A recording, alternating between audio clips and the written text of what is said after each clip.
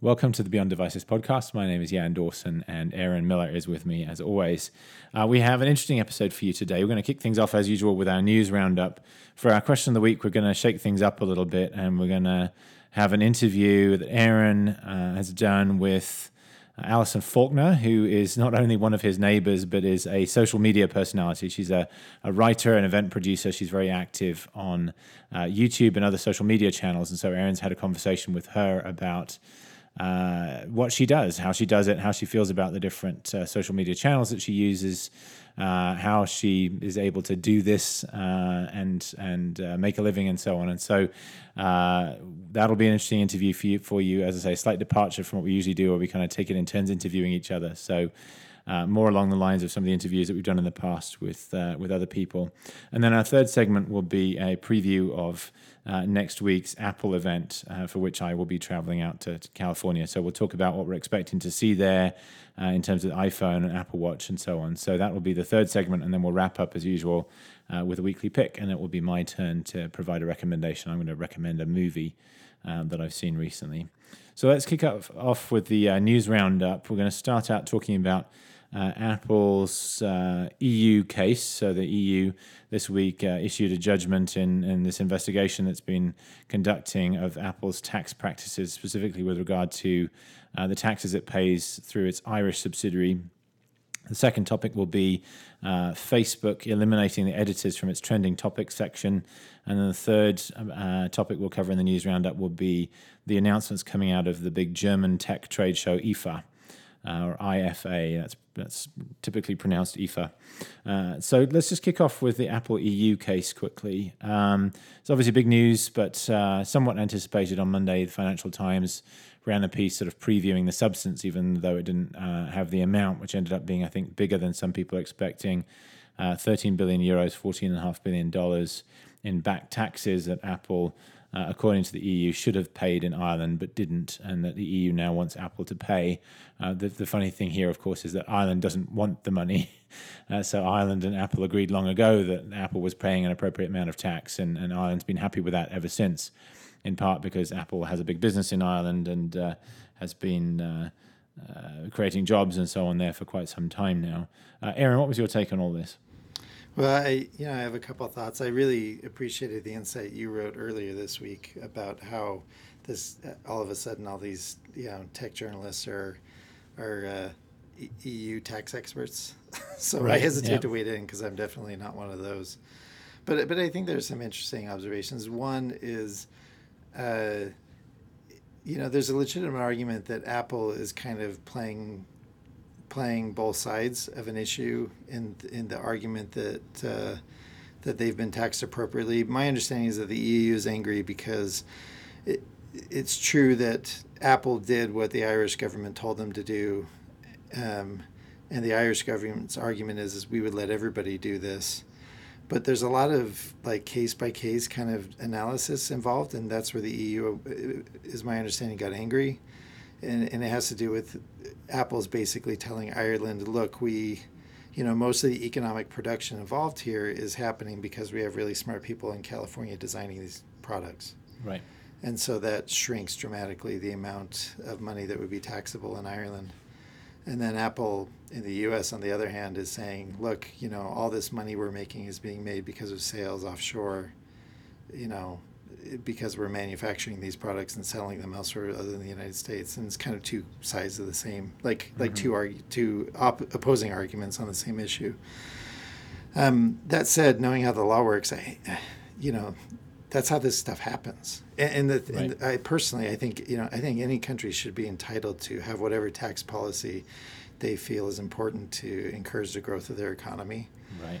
And including making special cases. And I realize that goes against the treaty that Ireland has with the EU, and that's where the big problem is here. But as a general, I think nations and governments should be entitled to make the deals they see are best to create the economic productivity they're hoping for. Yeah, and that's one of the challenges with the EU, of course, is that these countries sign up to be part of this common market, and it has certain rules associated with it, and one of them prohibits state aid, which is defined as giving certain companies favorable treatment. And that's the problem. It's perfectly legitimate everywhere else. As I've seen several people say this week, US states compete on the same basis. It's the reason why many companies are headquartered for tax purposes in Delaware. That simply can't happen in that same way in the EU. The piece, and we'll post a link to it, the piece that I wrote about this basically said, I'm not a tax expert either. I'm not going to claim to be one, so I can't comment on the merits. Clearly, lawyers and accountants at both Apple and the Irish government considered this to be a fair approach, and the EU disagrees with that, so even people that are experts can't agree on it. But the point is that what seems rather unreasonable to me is that the EU now wants to go back all the way to 2003 and start having Apple pay those back taxes, which, in the context of that arc of time, it's not that much money in terms of how much money Apple's made over that period, but it means restating all the financials. It means potentially recouping taxes that have been paid in other jurisdictions in order to pay them in Ireland instead during that period. It's a really messy business, and it is a lot of money. I mean, it's roughly half a year's worth of net income for Apple, so it's certainly not insignificant. I feel like we could go on talking about this for quite a lot longer, but I'll let you say one more thing and then we'll move on. Well, just that it's clear that there is a discouraging punitive effect that the EU is going for with this. I mean, they're making an example of Apple to discourage other countries doing these kinds of deals, and there already have been other companies that have been, and countries that have been on the wrong end of an EU decision in the same space. I think Starbucks had a deal with the Netherlands, for example, that got hammered by the EU, right. And so this adds a ton of profile, like a ton of attention to this issue for the EU, so they have an interest in scaring people by making the judgment go all the way back to 2003. Yeah, absolutely. Yep. Okay, so the second news roundup topic is Facebook eliminating the editors for its trending topics, and this is follow up on something that we talked about a while back on the podcast. We had a longer discussion about Facebook's influence on social media and news coverage and so on. In this particular case, Facebook got in hot water previously because there were allegations that its editors who managed the trending topics section were unfairly favoring more liberal news and blocking or failing to show conservative news stories and so on. And Facebook fairly robustly responded to all of that. But at this point, Facebook's decided to just eliminate the editors entirely. And whereas they previously were responsible for taking sort of algorithmically generated trending suggestions and then filtering them and posting them to make sure that only what was posted was appropriate, they've now largely basically all got fired last week. And we've already seen, one false story about Megyn Kelly of Fox News pop up in that trending topics section. So it was almost immediate confirmation that this was a bad idea. But it's part of this ongoing story about Facebook's influence over what we see, because it's such a window onto the world for so many of us who consume news in part through what we see on Facebook. It's worth pointing out this is a section that only appears on the desktop, so if you consume Facebook only on your mobile device or mostly on your mobile device, it's pretty much irrelevant. But it highlighted again Facebook's sort of dual role as both arbiter of what we see and also as a company that doesn't want to be seen as a media company. And so it's this tricky sort of conflict and paradox that happens with Facebook around news and media in general. Yeah, I wish they kept human editors to at least filter out clickbait, because that's what that Megyn Kelly article essentially was. I mean, it was just a lie that would drive traffic to that website. And the problem, unless you're actually in Facebook paying attention to how long people are spending on an article in a way that would indicate its reliability, and I'm not even sure that would necessarily work, because sometimes you get really salacious things that are written that draw people in, but they're not worth promoting still. Right. I just have a hard time understanding how an algorithm is going to essentially prevent this from happening in the future.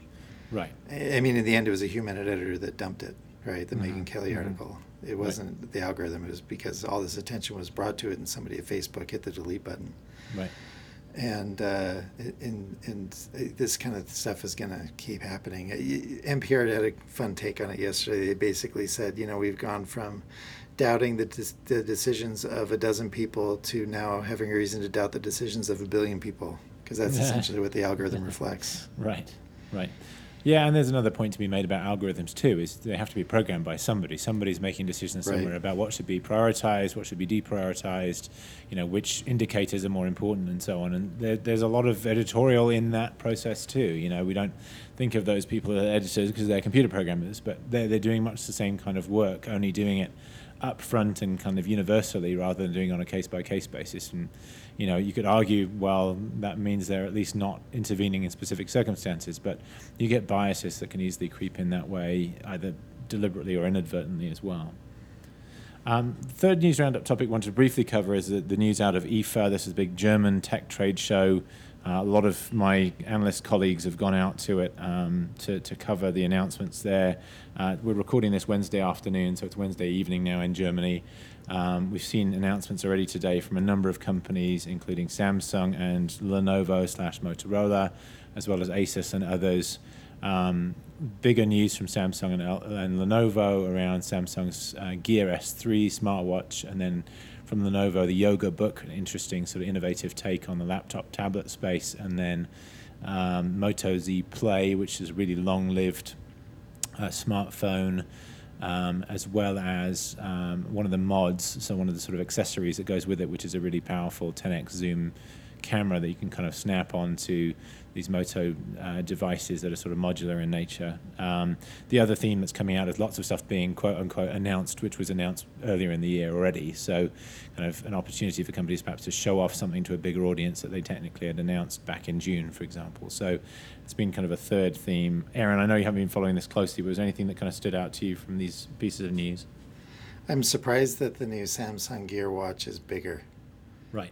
Because it feels like that was a pretty legitimate complaint of the previous version, and it's a weird doubling down. I mean, they're clearly saying, look, men are the people we want to buy this thing, right? I think the addition of LTE is pretty cool, but Samsung often adds features prematurely, so I'm curious how that plays out with battery life and just general functionality. In fact, that's the one thing about the Gear 3 that I think will be most fascinating, is to see how the LTE works and what people make of it, because it tells us, I think it gives us some sense of how Apple's going to think about that as far as the Apple Watch 3, whenever it is that comes out. Right, yeah, and there was a story from Bloomberg that Apple was kind of quote-unquote struggling to make sort of cellular service and various other things work, which was strange positioning because nobody was expecting that to happen this time around, and the timing of the article was such that those decisions had all been made months before. But it is something that, at some point you would expect Apple to add, but as with LTE and smartphones, you would guess that they would add it when it makes sense rather than when everybody else is doing it necessarily. So it'll be interesting to watch how the timing works on that. But yeah, some interesting stuff from Lenovo. I haven't looked at all the details yet, but some clever technology in this new Yoga Book as well. And the Moto Z, I mean, Motorola has done several phones in the past that sort of differentiated on battery life. It's still a big complaint from people who use smartphones, so good place to focus. And I continue to be somewhat skeptical about the whole kind of modular approach to smartphones. I tend to think that diversifying the smartphone line ever so slightly is probably going to be the more successful approach than these add-ons where there's a lot of cost in accessories and so on, but we'll see how that all pans out. I agree. I just don't think that the smartphone is something that people are really that into customizing in the way that a modular phone would contemplate. So we'll see. Yeah, no, we will. Okay, well, that wraps up our news roundup. So our next segment is the interview that I mentioned at the top that Erin has done with Alison Faulkner. She has her online personality and presence is mostly called The Alison Show, reflecting the fact there's a lot of video involved. She's very present on YouTube and other social media channels. And so Erin happens to have her as a neighbor, and so he has spent some time talking to her, and we'll play that interview for you next. All right, everybody. Well, I'm really, really excited to have my neighbor on with me. This is Alison Faulkner. Just to give a brief introduction, although I'm going to let her do most of the introducing for herself. Alison is a writer. She's also an event producer and an energetic and magnetic social media personality. We've brought her on because she has insights that we don't have when it comes to social media, especially regarding our question of the week. So our question of the week this week is, what can we learn about social media platforms from someone who makes a living on them? Allison does that. She's great at it, and I'm confident she'll have some really exciting things and interesting things to tell us. So, Allison, welcome to the podcast. Thank you, Aaron. I'm very excited to be here. That was such a nice introduction. Oh, you deserved every word of it. Thank you. So I'm confident I did not do you justice. So why don't you give us a brief intro on the Allison Show and kind of everything that involves? Okay, well, I mean, you did. You made it sound serious and legit. I think which is why I liked it so much. Because typically what I say is, "Oh, I gave myself my own show," and then I say it's not like a real show. But just several, maybe 10 years ago, I started blogging, and after 5 or 6 years of essay blogging, I started leaning more towards crafts and DIY. And then I changed the name of my blog to The Allison Show. And the reason I did that was, well, it was a little tongue in cheek. And also because I was sick of people not like knowing my name. People identify you by your, well, especially now with Instagram, people identify you by your social media handle, right? And so back in the early day of blogging, my blog used to be She Blogs, She Blogs, which is a Ricky Martin She Bangs, She Bangs reference, just to let you know which type of person I am. And so I changed it to The Allison Show, so my name would be in it. I started doing YouTube. I started teaching some online courses. And then Instagram came onto the scene about 4 or 5 years ago now, I think, probably closer to 4 years ago.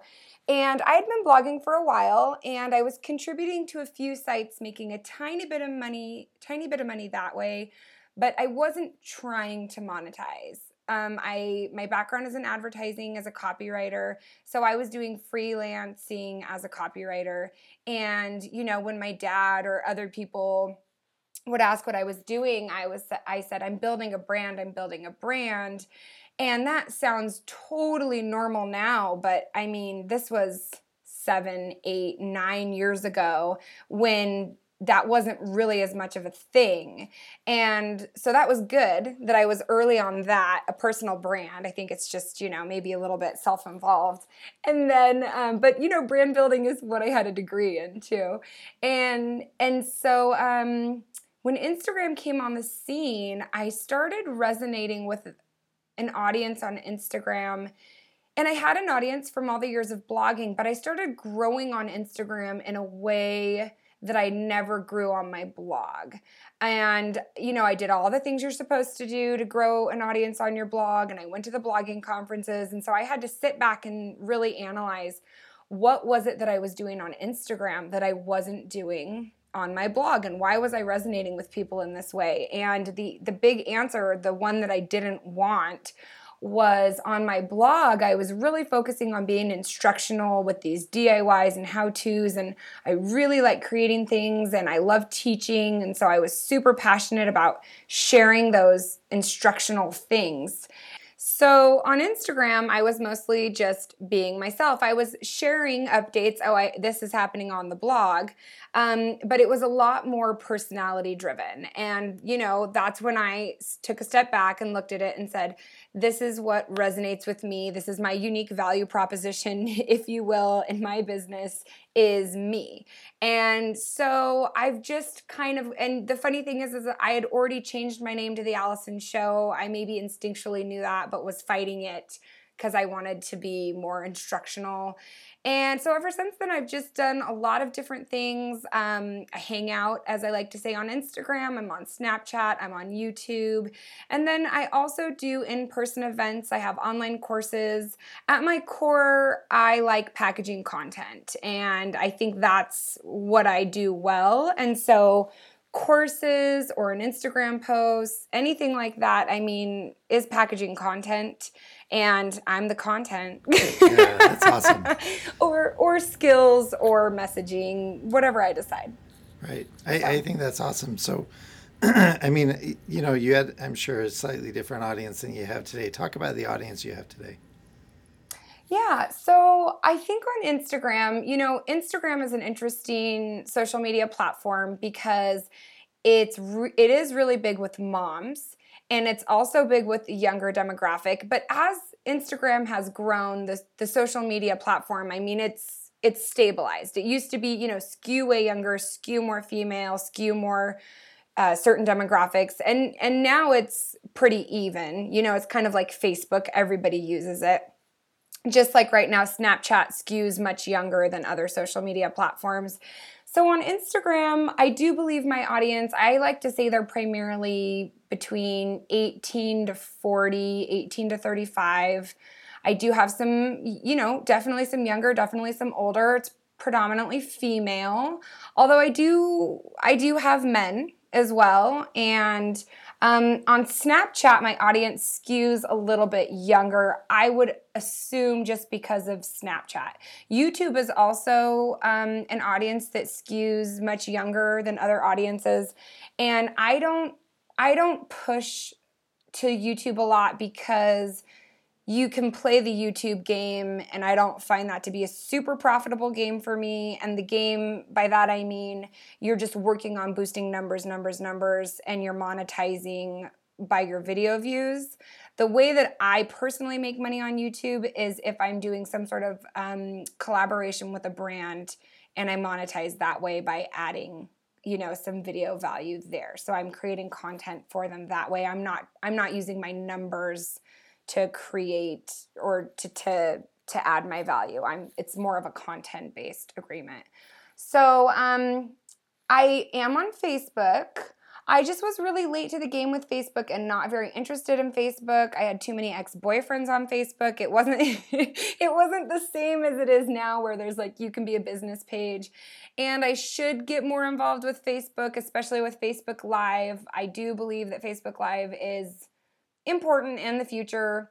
I moonlighted on Periscope, and I actually got featured a couple of times on Periscope on the front page, which meant I got a really large audience on there very quickly, which I don't like because it's not an organic audience, it's not an engaged audience. And that's one thing that I really brag about, honestly, to brands is I might not have the biggest numbers. There might be pigs on Instagram that have more followers than I do, but you are not going to get a following that's more engaged than my following. They're very engaged, and it's because I keep it really organic, and I don't know. It's a fun place to be.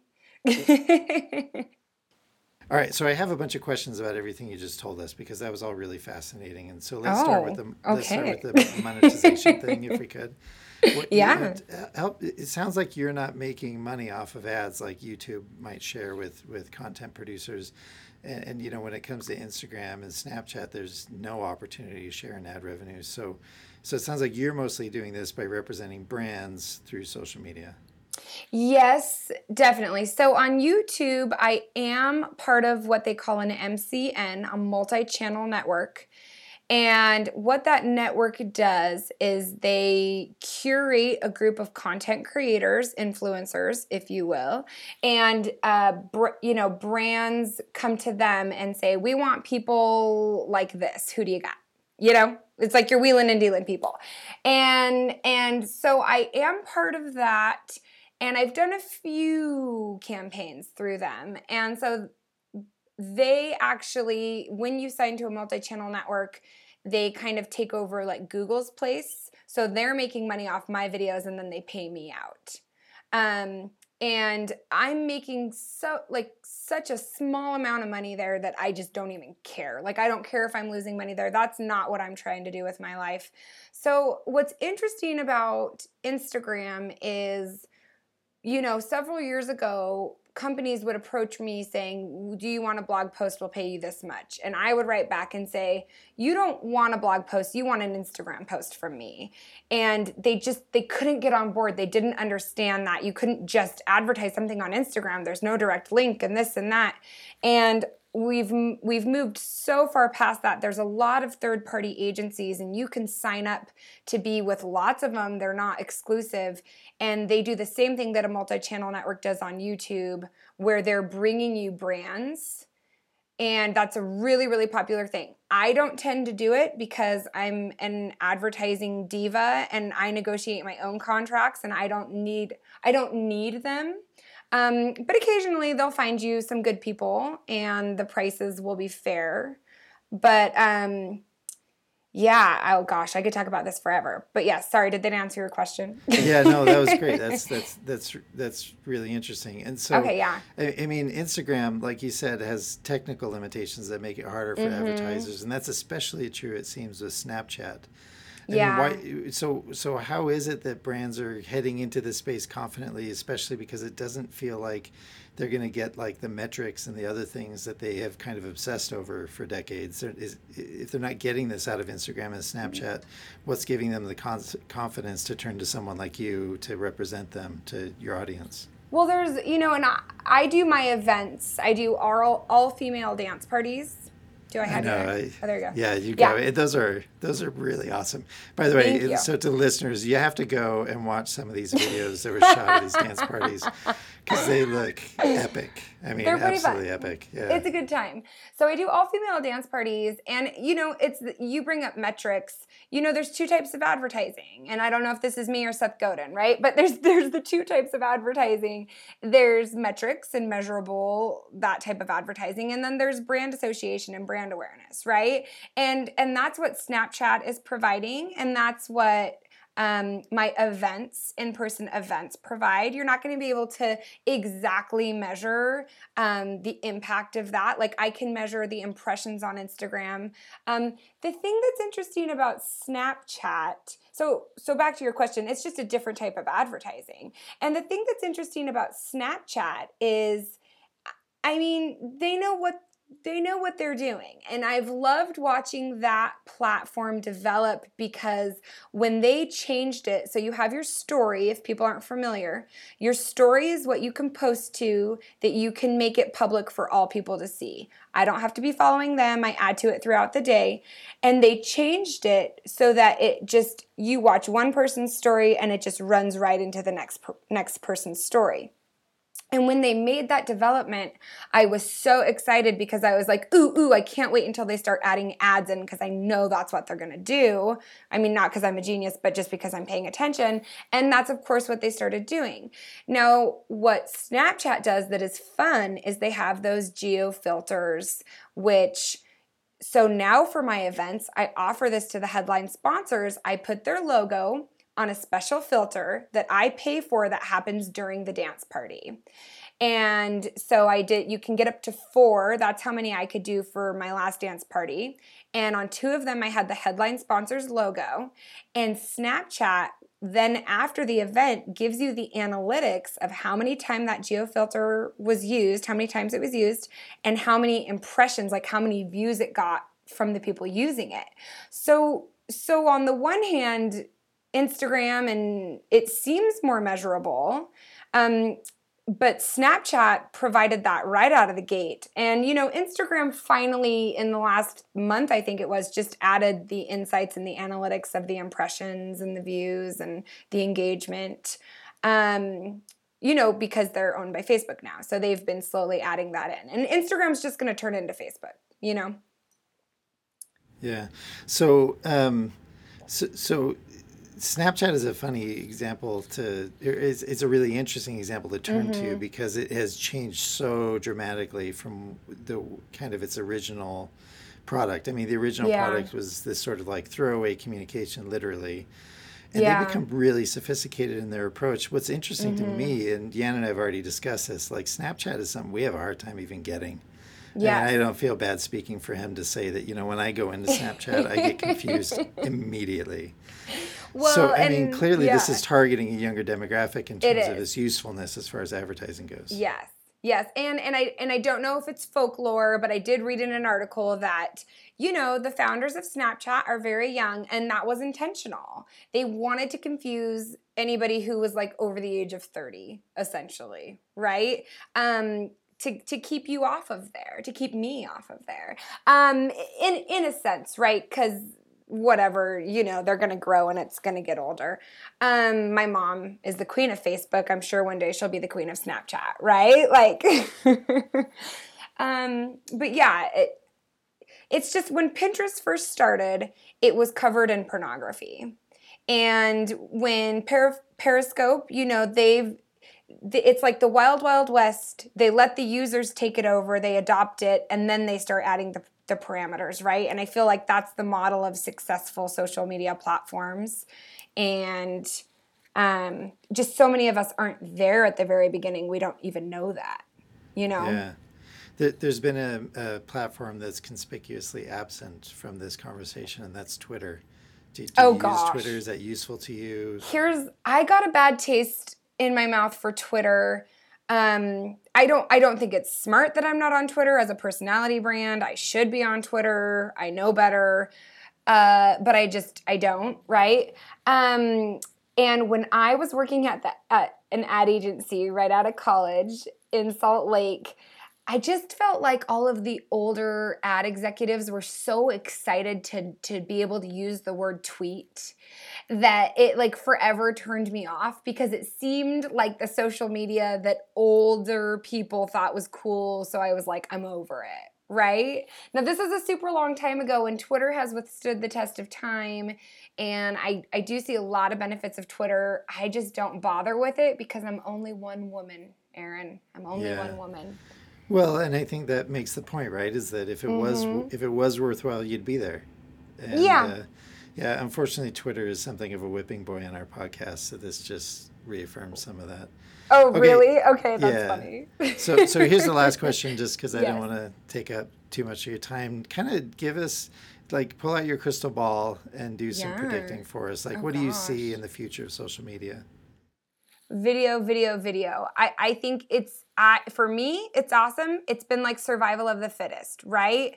Can you blog? Can you post these cute pictures? Okay, can you do these styled pictures and have enough personality to engage people? Okay, now can you, with your personality in a 10-second video clip, engage people? Can you do that? Okay, now can you hop on to Facebook Live or Periscope and engage people that way? And it's just how reality TV has crept into our television is reality TV. It's just people want more from their content creators, from the influencers, from the personalities, and it's all video, and it's the platforms with video. I don't know if that answers the question so much, other than for me, it's kind of like you can take a cute picture, but can you be witty on command? And the people who can do that are going to continue to evolve and grow in the new platforms. So just a follow-up question on that. I mean, you talked about how you think Facebook Live is a big deal. We've talked before in the podcast about this idea of live video, and one of the challenges of live video is it's not crafted, right? I mean, it's just entirely spontaneous, and so we've sort of predicted that, we only picture that kind of video being useful when people are connecting with personalities, or if there are big events, right? Like a natural disaster somewhere, or people doing Facebook Live from an NBA Finals game. Mm-hmm. Do you kind of see it the same way, or do you think there's something more there that we're not seeing?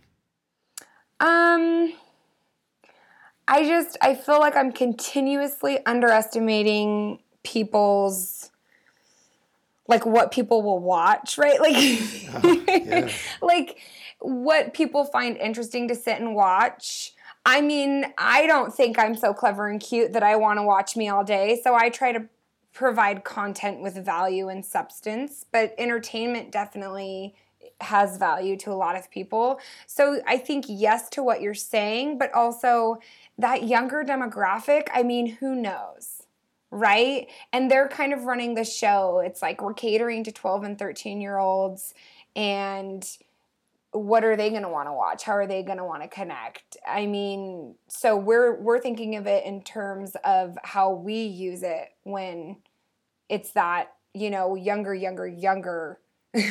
demographic that is really going to determine how it's used. I don't know. What do I know? I just have my name in lights in my office, Aaron. You obviously know a lot because you're really good at this. And I just want to say thanks again for giving us your time. That was really insightful. That was full of all sorts of great nuggets of wisdom. So thanks again. I'm so glad. No problem. You're the best. All right. Well, take care. You too. Well, thanks, Aaron, and thanks also to Allison for agreeing to be interviewed. We hope you guys found that interesting. We'll include links, as usual, to the Alison Show and various other places where you can find Alison and her content online. It's been a fun change of pace to have that interview as part of the show today. Our third segment today will be a preview of next week's Apple event. Apple obviously expected to announce a new iPhone, or iPhones, I should say, the iPhone 7 and presumably 7 Plus, as well as a new version of the Apple Watch, so the Apple Watch 2. At this event, it's been held in San Francisco, the Bill Graham Auditorium again. It's where Apple's held a couple of recent events, including last year's equivalent event. So we're going to spend the next sort of 15, 20 minutes or so talking about what we're expecting to see there and some of the sort of implications of that. I will be out there in person. We haven't talked about it yet, but I imagine we might well try to record sometime shortly after the event, as we have done for the last couple of years, just to try to get a quick take from both of us on what's actually announced next week. Let's kick off with the iPhone, though. And I think that the important context here is outside of Apple, in general, the smartphone market's maturing. And what I mean by that, it's actually two separate things. On the one hand, the saturation is starting to become a thing in major markets and in the developed economies of the world, where most of the people who are ever going to have a smartphone have one, with the exception of sort of the rising generation that will continue to add, some units here and there to the overall base. And at the same time, the smartphones that we have are very good. And so people are willing to hold on to them for longer. They perform perfectly fine even after 2 or 3 years. The battery's still fine. They're still plenty fast. The cameras are good enough. The battery's good enough. And so on and so forth. And so it's into this context that Apple will be launching these new iPhones that we're going to see announced next week. And so you would think that Apple would want to focus on making the upgrade as meaningful as possible. And yet the rumors suggest that we're going to see the same form factor that we've seen for the last 2 years. So there won't be a dramatic change in the sort of shape and size of these phones and the design of them, externally at least. And then secondly, one of the other big headlines has been the removal of functionality. In other words, the removal of the 3.5mm headphone jack. So somewhat surprising in that context that I just talked about of a maturing smartphone market. There have been other reports as well about cameras being a major focus. The event invites that went out featured what's known as bokeh, or this kind of soft focus lighting effect that you get with cameras that have good depth of field, which smartphone cameras traditionally haven't had the best of. So it may be an indication that we're going to see something better in cameras there. But let's discuss all of this. Aaron, kind of what's your take on, let's talk about the headphone jack first of all. And we've talked about this a tiny bit before, but it'd be good to do a slightly deeper dive on this whole question. Yeah, it feels like a lock that the headphone jack's going away, only because, sometimes with the rumor mill, you can see Apple putting his thumb on the scales. And it feels like that's happening around this particular thing. And I suspect it's because they're trying to soften the blow of the headphone jack disappearing. It's obviously very Apple-like to get rid of it. I think what's interesting about this one is the way it complicates the iPhone substantially. And it complicates what Apple actually sticks in the box. Because there are also some pretty reliable rumors out there, seemingly reliable, about this thing that these new headphones are going to call EarPods, which are, did I say that right? Is it EarPods? Yeah, the wireless EarPods ones. is kind of the ones we have now are also called the EarPods, of course. Right, I think AirPods or whatever they're going to call it. I mean, the idea is that there's a rumor out there and there's a trademark filing, and I forgot to look it up. But anyway, essentially that they're going to be shipping a wireless set of earbuds, and we have no idea what that looks like, which has been surprising because it makes me wonder in what volume they're producing these things. Right. But then just today, there were a couple other pretty reliable rumors indicating, and there have been pictures in the past of the standard wired headphones, but with the lightning adapter at the end instead of a standard stereo jack. And I think that's a lock. But here's the interesting thing, right? Like, so you're Apple. What do you put in the box? Right. And which box? And is there a whole separate SKU where when I buy an iPhone, it comes with the wireless earbuds instead of the wired ones? What's going to happen in the packaging? Or do I just sort of get this pair of wireless earbuds that I probably won't use because I'm buying the upgraded ones anyway? Right. That's an interesting logistical decision that Apple has, I'm sure, made already. And I'm not sure how it's going to play out because none of that sort of feels like the simplicity that Apple tends to prefer. and ditching the headphone, and that's why ditching the headphone jack has been a suspect decision, because it doesn't feel like an upgrade, and that's been hashed over by a lot of people on the internet, so I don't want to go through it all again, but that is kind of the heart of it with headphones. I mean the reality is the future is that headphones are going to be wireless. I think it's inconvenient to have to plug something into your phone, but and Apple's obviously very interested in pushing technology along that way, but for a lot of people, it's going to be a downgrade. Right, and that's the challenge. And my feeling throughout has been it was unlikely that Apple's standard approach would be wireless earbuds in the box, simply because Bluetooth is quite a bit more expensive, at least done right, than wired is. Yeah. And so they'd either have to take a cut on margins or increase the price, and neither of those seemed very likely. And the third option, of course, would be to put subpar Bluetooth earbuds in, but that's the last thing that you want to do when you're trying to push people through a technology transition, is make the experience worse.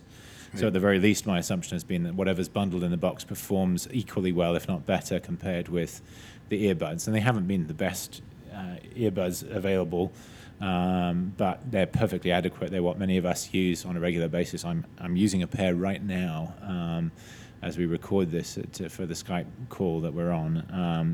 They're perfectly fine, and so whatever is in the box has to perform at least as well as that. And so I found that the latest rumors today that Lightning version of EarPods plus a Lightning to 3.5mm adapter will ship in the box. That seems entirely plausible to me. It's always seemed the most likely outcome.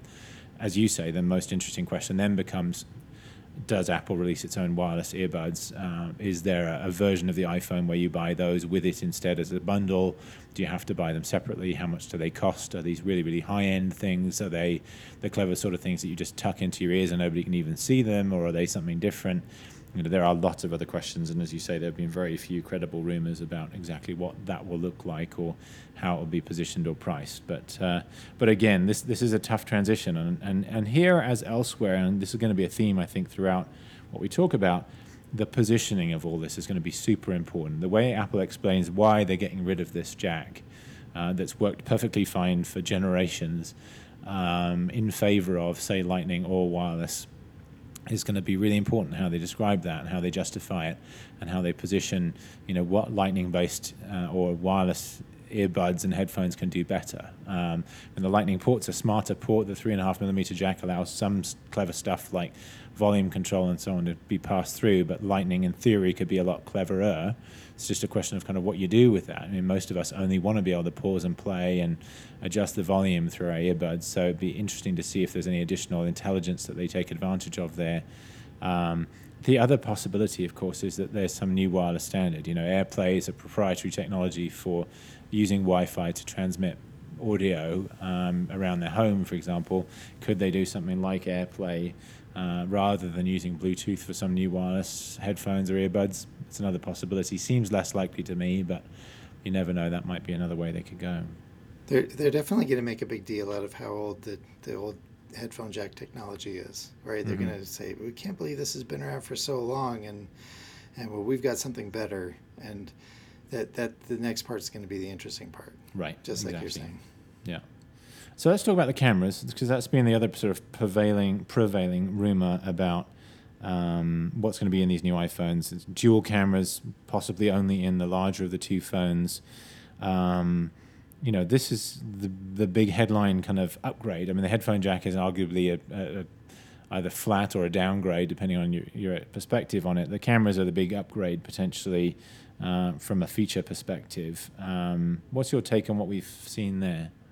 I think the dual cameras are a lock, and I also think they're only going to be in the iPhone 7 Plus. I think Apple made it pretty clear last year that the Plus is going to get better cameras because they can take advantage of the size difference. Right. Although I did read a rumor that the optical image stabilization is going to come to the regular size iPhone, which is exciting. I think that was always the biggest differentiator.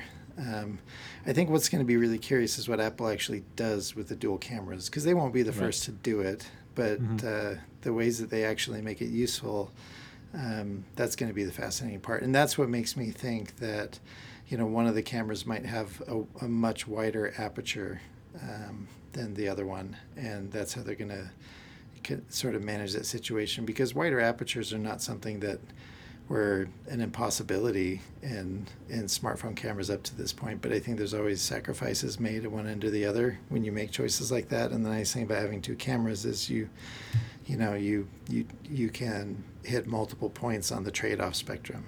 And that's, I think, what the message is going to be about, is there's a lot less that you have to sacrifice now by using your smartphone as your primary camera. Right. Yeah, absolutely. Yeah, I mean, it's interesting because the cameras in our smartphones have got to the point where they're certainly substitutes for point-and-shoot cameras. I've seen some stuff that's been a bit overblown this week about, this is going to be a DSLR-level camera. Simply isn't possible. If you know anything about camera technology, you know how DSLRs are built, you know the advantages that they have, and you know the size, frankly, of a DSLR gives you. You get these Micro Four Thirds cameras and other things that shrink that down somewhat, but even those are significantly bigger than anything approaching, you know, what you could fit into an iPhone. So I think it's very important that people don't get overexcited about what's going to be possible. But, you know, this could be the first big advance in the quality of what iPhone cameras are capable of. And, you know, the reality is over the last couple of years that competing smartphones have got very, very good in the camera department. You know, it used to be a real edge for the iPhone. You know, the premium Samsung phones were very good in every other department, but until the last couple of years, they always seemed to fall a little bit short on the camera. They're now very good, and in some cases better at things like lower light photography and so on. So this is an opportunity, at least for Apple, to start to establish some sort of clear daylight between them and the competition again, if they do it right, and if, as you say, they really take advantage of these dual cameras to provide a meaningful differentiation around the camera and photo experience. My one concern is that by only putting it in the larger of the two phones, there's much less of a reason to upgrade to the smaller of the two. Clearly, that's partly deliberate because the larger of the two is also the more expensive of the two and drives higher ASPs and revenues and so on. But of course, the other thing that people could do is just hold on to the phones they have for longer. If it already looks the same, if you're going to lose the 3.5mm jack, and if you don't get the special cameras, then you might well decide, well, what's the point in upgrading this year? I'm going to wait and see what they have next year. And so I do worry that the combination of things that Apple's going to release this year, especially in the smaller of the two iPhone 7s, might not be all that compelling an upgrade. You know, I think there is one way that Apple has a chance to sort of go after the DSLR market, but it's not going to be through equivalent hardware, because I mean that just comes down to physics, and that's the primary reason why a smartphone can't be a DSLR replacement.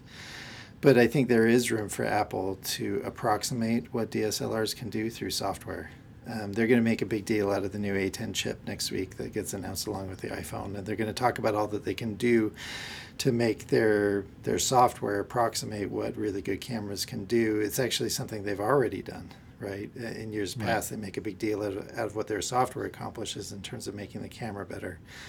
And so I think what you're going to see next week is they're going to be talking, there are going to be hardware improvements, and they're going to kind of brag about those, but I think they're going to probably spend a lot of time on software improvements as well, especially because of those dual cameras. I mean, it's going to be software that makes those shine, right? I mean, if that weren't the case, you'd basically get two versions of every image you take and you have to pick between them. That's not exactly innovative. It's what Apple will do in bringing those two images together to make it exciting and interesting. And so the problem will always be that because it's software approximating what hardware would have done had the hardware been there, that's where people might get hung up on whether or not it's any good, because it's never going to be what you actually would have seen in a DSLR. It's going to be what Apple's software and processor thought you might have seen had there been a DSLR. And how close Apple can get to that will be the real measure of whether or not they're approaching that category of cameras. Right. Yeah, I'm playing devil's advocate a little bit in what I said just now in terms of the upgrade not being that significant. I think the key thing to understand with iPhone upgrades is that most people aren't upgrading every year. We focus on that. We say, what's new this year? But the reality is that the most common upgrade cycle is every 2 years. And so what you really have to look at is not just what does Apple announce next week, but what did they announce a year ago at this time? And then you add those two up. That's the difference between the phone that most people have and that they bought 2 years ago and the phone that they might or might not buy this year. And if you add those two together, we don't know what there's going to be next week. Clearly, it's going to be some stuff around cameras. It's going to be the A10, as you mentioned, presumably an M10 motion coprocessor as well, and various other sort of speed and performance enhancements. But there's also going to be 3D touch. There's going to be live photos. There's going to be 4K video. There's going to be a faster Touch ID. You know, compared to the iPhone 6 and 6 Plus that people bought 2 years ago, there's all that already before you even get to what gets announced next year.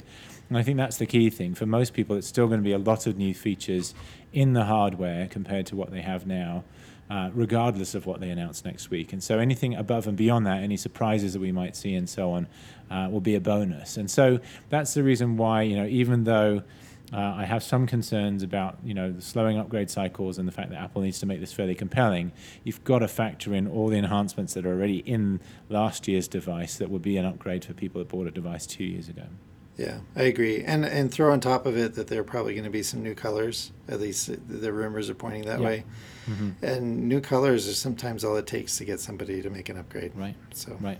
Yeah, no, absolutely. And that's you know, as long as you're not wearing a case on your phone, or at least a case that's transparent. That's the tricky thing about the new colors. So it'd be interesting to see how much of that shows through in the front, on the top and bottom of the device. Let's talk briefly about the Apple Watch before we wrap up. That's obviously the other big thing we're expecting to see. We're not expecting new Macs. Certainly the rumor mill has been fairly consistent on that point. We might see something in October, probably not at its own event, but Apple Watch certainly does look likely to be released next week. And GPS would be one thing, some kind of advanced health and fitness capability. And it's worth mentioning we had an episode where we talked in depth about where sensors in the Apple Watch might go, back in episode 54. So go back and listen to that if you haven't listened to it yet. But that's kind of what the rumor mill has happening in the Apple Watch, which, you know, given that it's been sort of 2 years since it was first announced, a year and a half since it was first released by the time it probably comes out, interesting sort of set of upgrades there.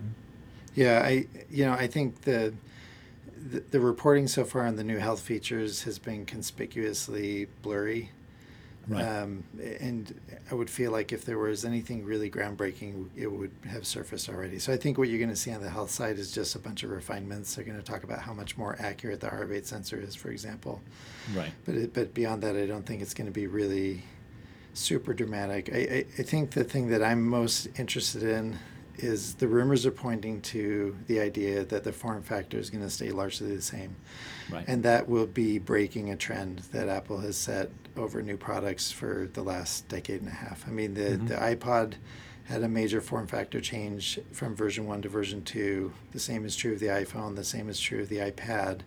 Mm-hmm. Apple's had 2 years instead of a year, which has been typical in the past, going from version 1 to version 2. So they've had 2 years to work on the next version of the watch. I will be, part of me won't be surprised just because the rumor mills are saying, they're saying that there's not going to be a form factor difference.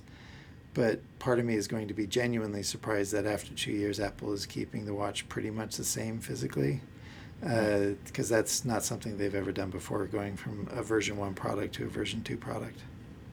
Yeah, no, that'll be very interesting. I think one of the more interesting things to think about with health and fitness is to what extent Apple might start making the Apple Watch something that has accessories. And what I mean by that is either special bands, and obviously it's already had Apple's own bands and a couple of partner bands, but do we get smart bands, for example? Is there a capability in the new version of the watch that you can make smart bands that have sensors of their own that go above and beyond what the Apple Watch itself does, that add capability from a health or fitness tracking perspective? Are there third-party wearables that somehow integrate with the Apple Watch? Is there a broader ecosystem where either third parties or Apple itself start to create other wearables that also fit into health? You know, whether we see that this time around or not, I don't know. But perhaps we start to see the sort of beginnings of this kind of extensibility of the Apple Watch. I think that would be a really interesting thing to look out for. Certainly, Apple Watch as a brand, so the middle element in the range is largely sold out in its current version right now. So looks like that's going to disappear. The Sport's still sticking around, so it may well be that sticks around even longer and gets a nice price drop down even further from where it is already. The other question is whether the Edition sticks around. You know, it was something that people really had mixed reactions to say the least, when it first announced.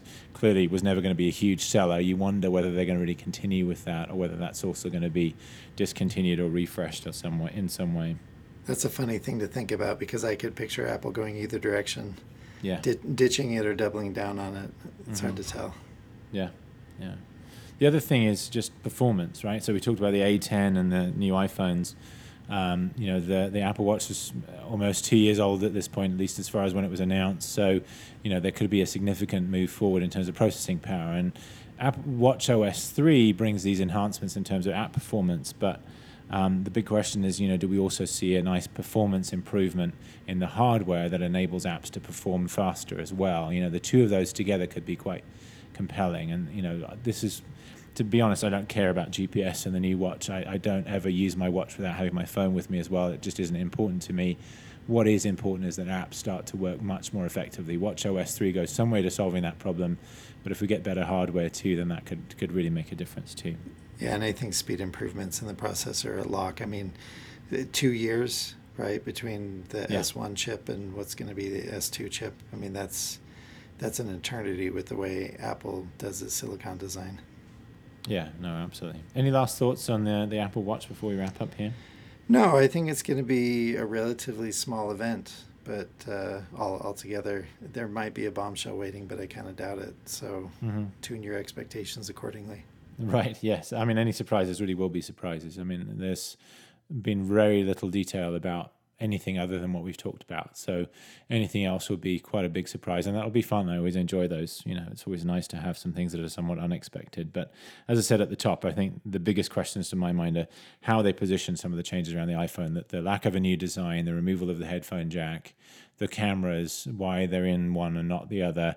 There's so much of this stuff where the wording around it, the way they pitch it, the way they describe it is going to be really key. And who describes those things? I mean, you assume it's going to be some combination of Tim Cook and Phil Schiller. But we'll see kind of how that's all pitched and positioned, because I think that's perhaps more critical this year than it has been for quite a while. All right, well, let's wrap up this episode as we usually do with our weekly pick. And this, as a reminder, is where we take it in turns to recommend something that we've been using or something that we've enjoyed recently that we think our listeners might enjoy as well. This week, my wife and I watched a film, came out some time ago. It's now available to rent and buy online and elsewhere. It's a film called The Man Who Knew Infinity, and it's a true story set around the time of the First World War. It's about an Indian mathematician called Srinivasa Ramanujan. He's played by Dev Patel, who, if you saw Slumdog Millionaire, will be familiar to you. He's been in quite a few other things as well. He was self-taught. He was from India. Didn't have much formal sort of advanced maths education, but managed to read some books and had some sort of mentoring and became an extremely gifted, sort of very intuitive mathematician who was ultimately invited to Cambridge University and studied under some of the top mathematicians of the day. Jeremy Irons plays the main character on the English side of the story, who becomes a mentor to him. And it's just fascinating. And the story behind it is almost even better than the film. So I recommend the film, but also suggest you read up about the story. There's quite an extensive Wikipedia article about Srinivasa Ramanujan, which is fascinating to read too. His life story is really, really interesting. But inspiring film. It's a little bit of a sad film as well. I won't give away any of the details, but it's tough in some parts as well. But I hadn't heard a lot about it. The reviews on Rotten Tomatoes were sort of middling, not fantastic, not terrible. But actually it was really good. Some really good performances from both the leads. So again, we'll link to that on the website as we always do. But the movie is called The Man Who Knew Infinity, and it's available on iTunes and various other places where you buy and rent movies. All right, well, that concludes our episode for today. Thank you for being with us. Thanks also to Aaron and to Allison for the middle segment today. We will be with you again next week when, as I said earlier, I imagine our main focus will be what Apple announces next week in San Francisco. Thanks.